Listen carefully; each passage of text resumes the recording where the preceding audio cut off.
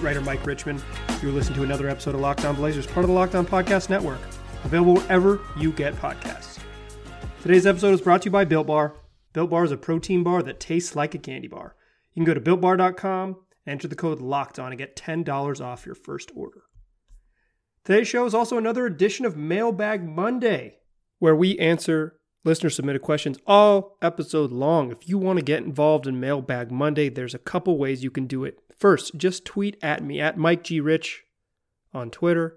I'll see the tweet. I will add it to the list. Or you can wait for Monday mornings around 9 a.m. Pacific time, where I typically send out a tweet soliciting your questions for the show. I did not do that this week. So we are somewhat light on questions, although we certainly still do have a full show. This week did not feel like an appropriate time for me to farm Twitter for content. With the state of current events in our country and the important conversations that need to be had in our country, I didn't feel like it was my place to tweet out questions for a podcast mailbag. If you feel like you were left out, I apologize, but that was my personal choice. In any case, if you are not someone who uses Twitter or you just don't like to tweet, you can also get involved in the show by emailing your questions to lockedonblazerspod@gmail.com. Just to be clear, if you still want to tweet me questions, I'll see them. Don't worry about it. I just might not send out a tweet soliciting questions until I feel it is appropriate. With that said, let's get on with our regular show. This first question comes from Jeff from Gmail, who asks two questions. Both of these are pertaining to the resumption of play in the NBA and the various ways that the league will start up its season in the bubble in Orlando, Florida. Now looking like the end of July when that will happen. But Jeff asks, first, which format do you prefer? The 20-team pool play versus the 22-game play-in format? And what do you think we will see? It seems increasingly like we will have a 22-team with a play-in format. It sounds like there's going to be some regular season games, and then after those regular season games and the standings get straightened out a little bit more, then following those regular season games, we will get a play-in format of some sort, and then we'll get a 16-team playoff. That sounds like what's going to happen. And I think that was my preference over pool play. I know that I had Eric Gunderson on at the end of last week to pitch the idea of pool play that he was very excited about. But to me, the NBA playoffs are good. They're good. They're the part. Listen, there's a lot of diehards, and it's many of you listening, diehard NBA fans, love the NBA and aren't going to be, are going to watch it all through the years regardless. But there are plenty of people, plenty of sports fans around the world and around the country that only care about the NBA playoffs. They only watch it in the spring, and it's because the product is good. I like the 7-game playoff format, or the best of 7 playoff format, because you can't fake it. The best team wins. If you are better than that team, you are going to beat them 4 out of 7 times. Certainly matchup stuff gets in play and things like that, but it rewards. It is a meritocracy. It rewards the best team in a way that I think maybe other postseasons and other sports don't. So I would prefer to see that play-in game and then stick with the traditional format. That would be my preference. The pool play would be fun, but to me, it kind of dilutes what's already going to be a very weird way to crown a champion.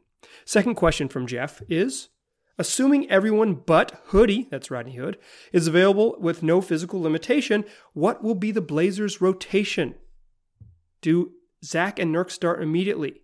That's the question on everyone's mind, right? When the NBA season started, Nurk was a game away. He was 4 days away from returning. I believe the NBA was stopped officially on Wednesday, March 11th. So that was a Wednesday evening, and he was set to come back on that Sunday. So he was seriously 4 days away from a return, a much anticipated return. So he's going to be healthy. Zach sounds like he was going to be a little bit later in the season, but we're way beyond they were going to debate whether they were going to bring Zach back basically at the end of March or early in April, and whether, depending on where they were in the playoff hunt, whether it would make sense for him to play 2 or 3 games or 8 or 9 games or whatever it would be. They were going to make that determination based on standings, at least from what I understand, is that Zach really wanted to come back, but the team was going to make those decisions outside of his personal preference. But we're way beyond that timeline. Zach is cleared to play. Nurk is cleared to play. I believe Jason Quick of The Athletic has reported on their excitedness and to return and all those things. So they're going to be back. Which does lead us to the questions, is do they start immediately? I think depending on matchups, it would make sense to start Zach Collins over Carmelo Anthony, but there's obviously some politics there. What Melo's comfortable with. If the Blazers are going to move on from Melo next year, then maybe making him happy in a postseason run isn't super important. I also think where they want to play Zach Collins might determine how much he plays. Like if he's going to play a lot of backup 5, because they're not 100% sure of how much they can use Nurk. We'll get to that in a second. But if Nurk's minutes are limited, then maybe bringing Zach off the bench because he's mostly a backup 5 makes sense. But the Blazers don't really have forwards. That's like not a position they have in the roster, with all due respect to Nazir Little and Caleb Swanigan. They just don't have a lot of dudes who can play the 4. So I think Zach is a question mark. I don't think it's certain that he starts, but I think he's like probably a more impactful player right now than Carmelo Anthony, although very different skill sets. Nurk, on the other hand, don't think he starts. Although it does get tricky if you bring him off the bench and he's playing really well, and then you end up in this situation where do you play him 18 consecutive minutes to close the game or something like that? That always gets weird when you bring guys off the bench. See Myers Leonard against the Memphis Grizzlies in the playoffs, where he would just play the final 18 minutes of both halves because Terry was being weird. So I think that gets tricky, but you can figure that out on the fly. You can sub him out for 3 minutes at the start of the fourth quarter and then bring him back and other creative things like that. But I don't think Nurk starts because they're still Nurk, I would imagine, will be on a minutes limit of some variety because you just kind of have to, right? He hasn't played basketball in over a year. Even if he's cleared physically to do everything, there's going to be a wind element where you just can't throw him out there for 36 minutes and expect to get the most out of him. He'll be somewhat limited in what he can do. So I think it's reasonable to say that Nurk comes off the bench and Zach, I would say Zach likely starts, but like if I'm hedging, I think Zach starts because better defense kind of fits what the Blazers need in that starting lineup more. But it wouldn't surprise me if for other reasons, human reasons, Carmelo Anthony remains the starting power forward. Okay, next question from Sir Wheezy, at Wheezy Sir on Twitter, who asks, if Portland does find a way to make the playoffs, who do you think starts, Hassan or Nurk? I kind of just answered this, but let me expand on this just a little bit more. Hassan Whiteside has been fine and has not been the Blazers' issue. Like, I don't think he's been particularly good, but he's specifically not been bad. That's an overstatement. He just has limitations. And it is an either-or proposition. I think that's important to point out. You can't really play them together. There's so few teams where you could reasonably play them together. So you do have to make a decision. And while Yusuf Nurkic may end up closing games if he's fully healthy and ready to go, and because he's just a better basketball player when fully equipped than Hassan Whiteside, I think you stick with Hassan. Wheezy, I should have read your question in part 2 with Jeff's question. I kind of maybe shortchange you a little bit there. I apologize, but those were thematical questions. I grouped them together. My thoughts are that Nurk comes off the bench, like I just said in the previous answer, but Sir Wheezy, that one was specifically for you. All right, second segment, come back with more of your questions, but first, I'll tell y'all more about Built Bar. Built Bars are tasty. It's a protein bar that tastes like a candy bar. They come in 16 amazing flavors. The bars are covered in 100% chocolate. They got a great texture. They're soft and easy to chew. But they're also healthy. In addition to being delicious, they got some nutritious value. They're great for the health conscious among us because they're low calorie, low sugar, high in protein, high in fiber. Take, for instance, the Mint Brownie. It's got 15 grams of protein, 110 calories, 4 grams of sugar, and just 5 grams of net carbs. So if you are on the hunt for a nutritious snack that also tastes great, get yourself a Built Bar. And to do that, here's what you do. You go to BuiltBar.com and use the promo code LOCKEDON. You'll get $10 off your first order. That's promo code LOCKEDON, LOCKEDON, for $10 off at BuiltBar.com.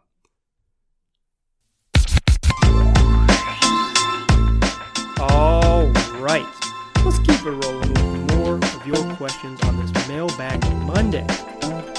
This next one comes from Lel, at the Blazer Fan on Twitter, who asks, if the Blazers win 1 or 2 championships in 1990/1992, does it become clear for now that Drexler is the best Blazer of all time? And finally, does Drexler embrace Portland more, recognizing his Houston connection?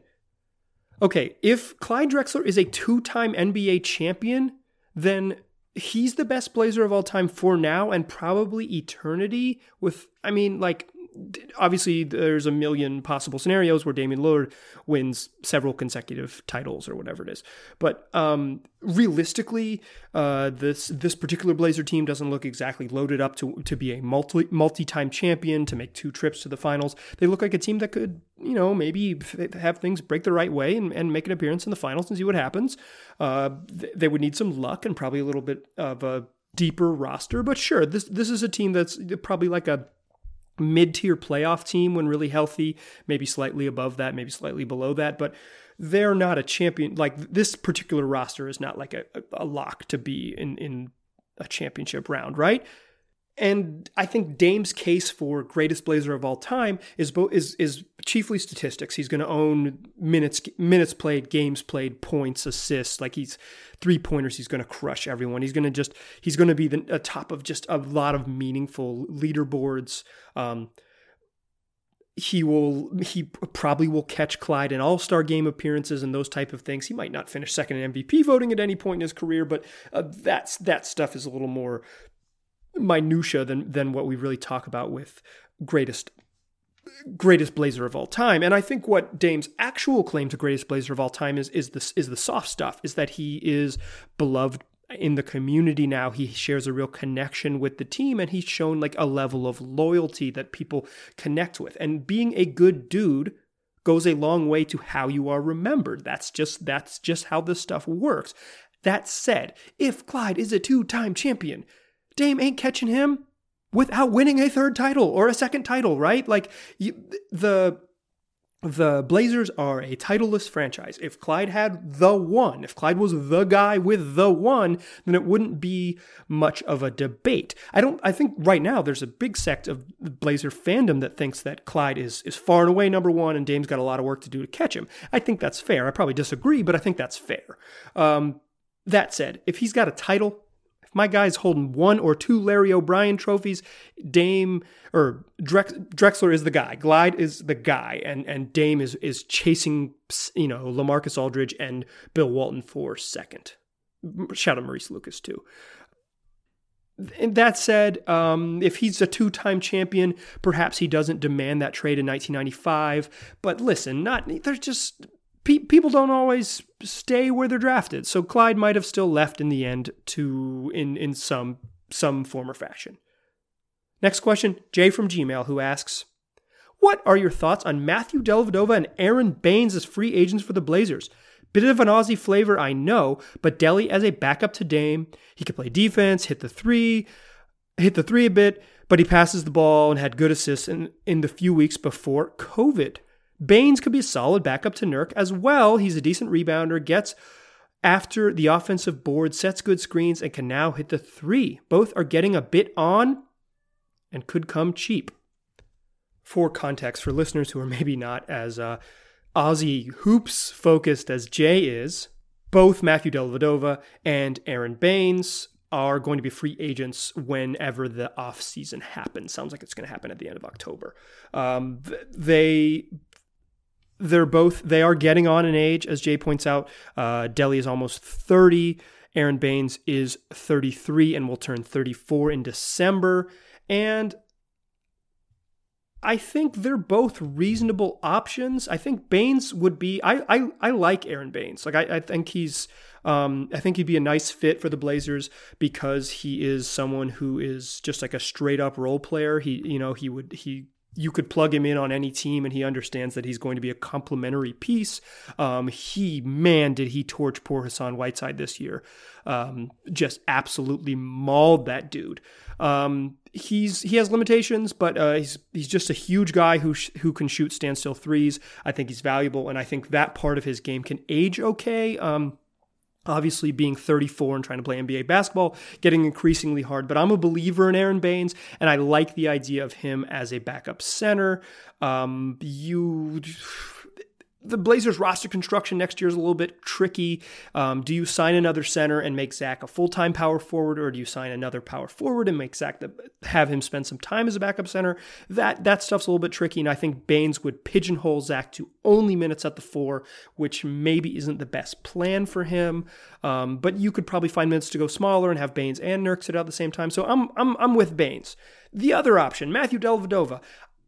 Listen, he was a good choice for the Cleveland Cavaliers with 2 really young guards who needed someone to come in and steady the boat. The Blazers are not a steady the boat type team. They don't need a veteran guard to settle things down. They have a 30-year-old point guard who's pretty good. And they have 2 other guards who I think you want to figure out how to get time for off the bench in Gary Trent Jr. and Anthony Simons.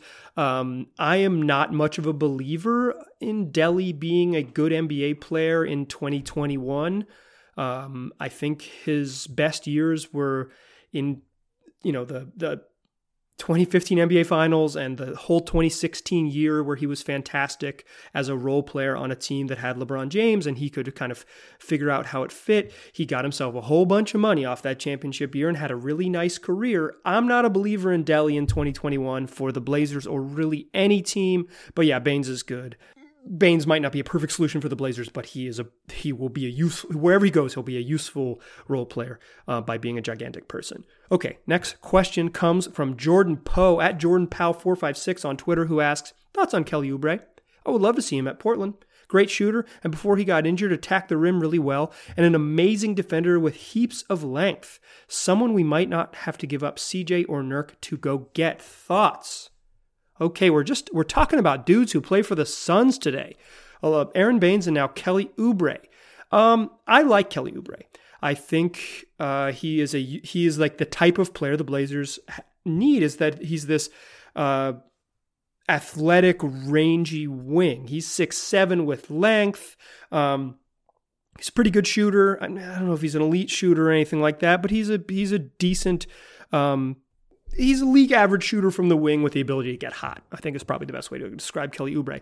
Here's the problem with going to acquire him. He is due over $14 million in next season, whenever that season starts. The Blazers don't have a lot of good trade parts to go get a guy like that. The obvious matching salary there is Trevor Ariza, who's already been a Sun, and they traded him away. So I can't imagine that that's something they want. I don't think trading for a guy with an expiring contract like that is something that you give up. The Blazers, other teams would, but the Blazers specifically give up a first-round pick for. I think Oubre could help. I like him as a fit on this team. He's definitely the type of player that they should go after, but specifically in this time and with his contract situation, with what the Blazers sort of have to trade to go get him, with the parts that they can trade to go get him, it seems trickier than they just don't have a lot of salaries that cleanly match up. And do they want to give away 2 of the young guys to go get him? Do they want to, aggregate the salaries of Nazir Little and Gary Trent Jr. to go get Kelly Oubre? Not clear to me, but overall I like him. I think maybe your assessment of him as a really good defender is further than I would go, but hey, to each their own. Okay, next question. Hamilton from Gmail asks, my first question is, do you think we sign Hassan Whiteside to a long-term contract? Listen, this is a space where I would have hit you with the hell nah drop, but I will hold back for now. No, they're not going to sign Hassan Whiteside to a long-term contract. They might bring back Hassan Whiteside. It's not crazy that they're bringing back him on a short-term deal, but they bringing him back on a long-term deal would mean that they're paying him a whole bunch of money in heading into a future summer where they're going to have to decide on Zach Collins and what he's worth and how much they want to pay him. They're already paying a starting caliber center who's better than him, $12 million a year. What Hassan Whiteside's contract demands are, not even demands, what he hopes to sign in the open market might not be what fits their long-term plans, a team that's probably going to be, after this season, heavily into the tax. I don't think it's outlandish that Whiteside comes back, but a long-term contract is very unlikely. Hamilton continues and says, and if he does leave, Who do we think will sign another big man? If we do, give me some options. Okay, so as I mentioned earlier in this segment, I think the Aaron Baines types, like someone who's been a career backup, is who the Blazers are kind of in the market for. But the construction of their roster makes it such that they need to make a decision. Do they view Zach Collins as a 4 next to Jusuf Nurkic in perpetuity, or do they view him as an occasional 4 next to Jusuf Nurkic and then a bunch of minutes as Nurk's backup at the 5? You split their minutes and things like that. Traditionally, Terry Stotts has gone 2 bigs, but he could figure. He's a professional coach. He could figure out how to stagger those dudes' minutes if that was the Blazers' plan. So basically in saying that is that I think that the Blazers are a team who maybe doesn't want to sign a true 5 or a big minute 5 as a backup, which moves them into the 4 category. And this summer, there just aren't a ton of sort of sexy power forwards. I think beyond the obvious in Aaron Baines, who we'd previously mentioned. I think Kelly Olynyk could be an option. I think it's not out of the question that someone like Tristan Thompson could be an option, depending on what his market is and how much he wants, and what he wants out of things. I think it's pretty unlikely, but I think Maurice Harkless is an option. I think James Johnson could be a veteran who they would look at. Those are just some names to keep in mind. None of those None of those are going to make you really excited, right? Like I'm not giving you names to get super excited about, but the Blazers aren't going to have a ton of money to spend. They're going to be probably a team with the mid-level exception and a tiny little bit of cap room heading into the offseason. Maybe no cap room but not a tax team depending on how it works out. We don't need to get in the weeds just yet, but they don't have not a ton of sexy options. JaMychal Green is a name that maybe I would throw out there. Dario Saric is a name I would throw out there. Juancho Hernan-Gomez. Listen, Hamilton, let me read the final part of your question because I know that you're aiming sky high. You say, would there be any possibility in signing Giannis? Hell no. To the no, no, no. Yeah, to the no. Listen, I appreciate you aiming high. But the Blazers are not going to have the money to sign a max player. They are not going to be able to trade CJ into space somewhere and have money to sign a max player. There is just no math that allows them to have money to sign someone to a $30+ million contract. It ain't happening. So that's why you got the hell no. Third segment, come back and close out the show, answering more of your questions. But before we get there, I want to tell you all about Blinkist. It's hard to find time to sit down and learn and read more, but there is a unique app that solves this problem. It's called Blinkist. Blinkist works on your phone, tablet, web browser, and here's what it does. It takes the best key takeaways, the need-to-know information from thousands of nonfiction books, and condenses it down into just 15 minutes that you can read or listen to. Blinkist is hugely popular. There's already 12 million users on Blinkist right now because it's got a massive and growing library from self-help, business, health, to history. Blinkist has the latest titles from the bestsellers, as well as the classic nonfiction titles you always meant to read but never had time to. With Blinkist, you get unlimited access to read or listen to a massive library of condensed nonfiction books. All the books you want, all for one low price. Right now, for a limited time, Blinkist has a special offer just for my audience. Go to Blinkist.com/NBA and try it for free for 7 days and save 25% off your new subscription. That's Blinkist, spelled Blinkist, Blinkist.com/NBA to start your 7-day free trial. And you'll also save 25% off, but only when you sign up at Blinkist.com/NBA. Still a pass-first point guard. Still Locked On Blazers. Still Mike Richmond. We're still rolling through Mailbag Monday, answering listener-submitted questions all episode long. This next one comes from James in Beaverton. James in Beaverton is an extremely radio caller way to identify yourself, so shout out to you, James in Beaverton. James asks, I recently heard confirmation of something I thought was long rumored, that Charles Barkley tried to get himself traded to the Blazers before going to the Suns in 1992. According to him, the Blazers turned him down. What if they hadn't?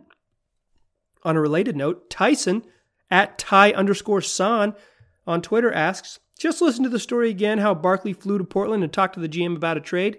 So that's a pretty good what if. Yeah, okay. So let's get some background as we close the show with the Charles Barkley what if of a lifetime. In 1992, Charles Barkley played for the Philadelphia 76ers and was unhappy with how competitive Philadelphia was and made it clear that he was asking to be traded and he made it clear that he wanted to be traded to the Western Conference, basically. He said the East was too tough. In an interview that ran during the Game 2 of the 1992 NBA Finals, he explained exactly that to Bob Costas, saying basically that the Cavs were too good, the Celtics were still good, MJ was right there, and that the Sixers were too far away, and he wanted to go to the West, where he felt like he could join a team and have a real shot at a title. Spoiler alert, he did.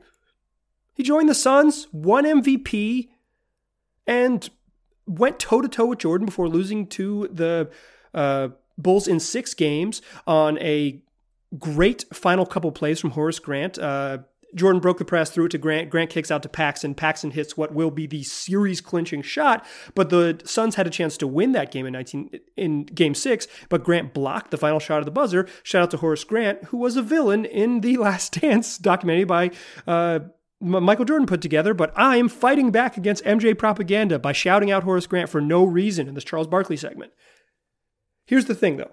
That summer, Barkley was shopping himself. The Sixers said, basically, cool, we'll trade you. We don't want to deal with this. You're really talented. Let's see who we can get back. They ended up trading him to the Phoenix Suns, and the sort of headliner of that deal was Jeff Hornacek, who was averaging 20 points per game, had made an all-star team, was just a straight-up very good basketball player, right? The Suns included starting center Andrew Lang in the deal, as well as Tim Perry, another big man, a power forward who had started like 70 games at the 4 for the Suns the previous season. So basically 3 starters in exchange for Barkley. So I think one part of this what if that we need to unpack is what the Blazers would have had to give up. The Blazers at this time, if we sort of flash back, allow me to go back, they had made the finals in 1990. They had made the Western Conference Finals and lost to the Lakers in 1991, and then reached the finals again in 1992. The Clyde's best years were behind him at this point, but he was still one of the 10 best players in the NBA at this time. I think Clyde at his peak was probably that 88, 89, 90 run. But the Blazers' peak, the best the Blazers had been was probably the 1991 team that didn't make the finals, and 92 was also excellent. So it's kind of what the Blazers would have had to put into that trade to make it happen. They lost Danny Ainge during that offseason, so it's hard to include him in a deal because he wasn't on the team. So what would the Blazers have to give up? Well, they might have to give up Kevin Duckworth. They certainly have to give up one, take your pick, between Buck Williams and Jerome Kersey. I don't think either of those dudes at the time were on the level of Hornacek in terms of sort of individual production. Buck Williams he was a little older, but he had been an absolute stud early in his career with the Nets. Jerome Kersey was sort of the perfect complement to the Blazers team, but I just don't know enough to say whether his value would have been seen the same way around the rest of the league. But, he played until 1999. Kersey had a lot of basketball left in him in the summer of 1992. So let's say it's Duckworth, JK, and Mark Bryant. just for a throw in there. So that would leave the Blazers with Porter, Drexler. I guess you start Cliff Robinson at the 3, Charles Barkley, some center that they probably get off the street, but if you're just looking, Wayne Cooper, I guess, would be the answer. That would leave very good player Buck Williams to come off the bench, or you kind of play him somewhat out of position at small forward. I don't think that's that big of a deal. I think you could probably start him at small forward. I think you could play some small ball minutes with Barkley, Buck Williams, and Cliff Robinson all in the court together. This team would be really, really good. The team that Barkley took to the finals with the Suns, with KJ and Marley and Ainge, is not better than the Blazers roster would be, even if you lose Kersey and Duckworth. I think what it does and what the challenge would be, the sort of unquantifiable thing about all this, is that you would just... The Blazers' magic, and some of their magic, was that they just had really good chemistry. Obviously, this was the end of their run, but that team just fit together really perfectly. They played a really beautiful brand of basketball. They shared the ball. They flew up and down the court with Kersey and Buck on the wings, and they kind of just got out of Drexler's way and let him eat up some possessions. Drexler was a really good player, but not maybe super aesthetically pleasing, at least for me. So I think some of how it all works is really something. But I think this is a championship level team for at least the following 2 seasons, at least probably until 95, until you figure out what Drexler wants to do, and maybe extending that championship window means that they're pretty good until 1996. By the end, Barkley on the Rockets is not exactly a stud. He was an okay contributor, a solid contributor, but not like he wasn't. He was an MVP in 1993, and then he wasn't by the middle 90s, right? So I think it extends their championship window 2 full seasons. I think it makes them have a really, really good chance of being a team that could win an NBA title in the year Drexler leaves. So maybe he doesn't leave, and maybe they could win a championship in the year that Jordan is gone. Either of the years Jordan is gone, and including the year he came back late. It's an interesting what if, I think, mostly not because of just talent. Like, adding an MVP to this roster takes this team to another level. You can cover up for a lot of what you left with, spare parts and the types of free agents that might join a team that's just made the NBA Finals 2 of the last 3 seasons and then added Charles Barkley. You become a sexy place to land, but there's some personality stuff, how Drexler and Barkley play together, how Porter feels about all of a sudden being a very clear third option. What do you do with Buck Williams, who's now been maybe reduced to a bench role? There's a lot of soft stuff that I think is trickier when you add a personality and a talent of Barkley's level, who was going to command a ton of shots, who's going to command a ton of time on the court and the ball in his hands a whole bunch. That said, they are a team that would be back in the finals in 1993. They were that good. It's an interesting what if. I probably could have done the full 20 minutes on it, but since the way the cookie crumbled, you only got one final segment on it. That's all we got for Mailbag Monday today. I appreciate all of you for listening. I appreciate everyone who contributes to Mailbag Monday, whether you submit questions on Twitter at MikeGRich or to the email address lockedonblazerspod@gmail.com, or whether you just listen. I appreciate you all the same. The world is a difficult place right now. For many of us, for very different reasons. I encourage you to go out and try to make it better, whether it is with your wallet, with your physical presence in a place, or with your warm energy towards someone who needs it. Take care of yourselves. Take care of your communities. And once you're done with that, I guess you can tell your friends about this podcast. Appreciate you listening. Talk to you soon.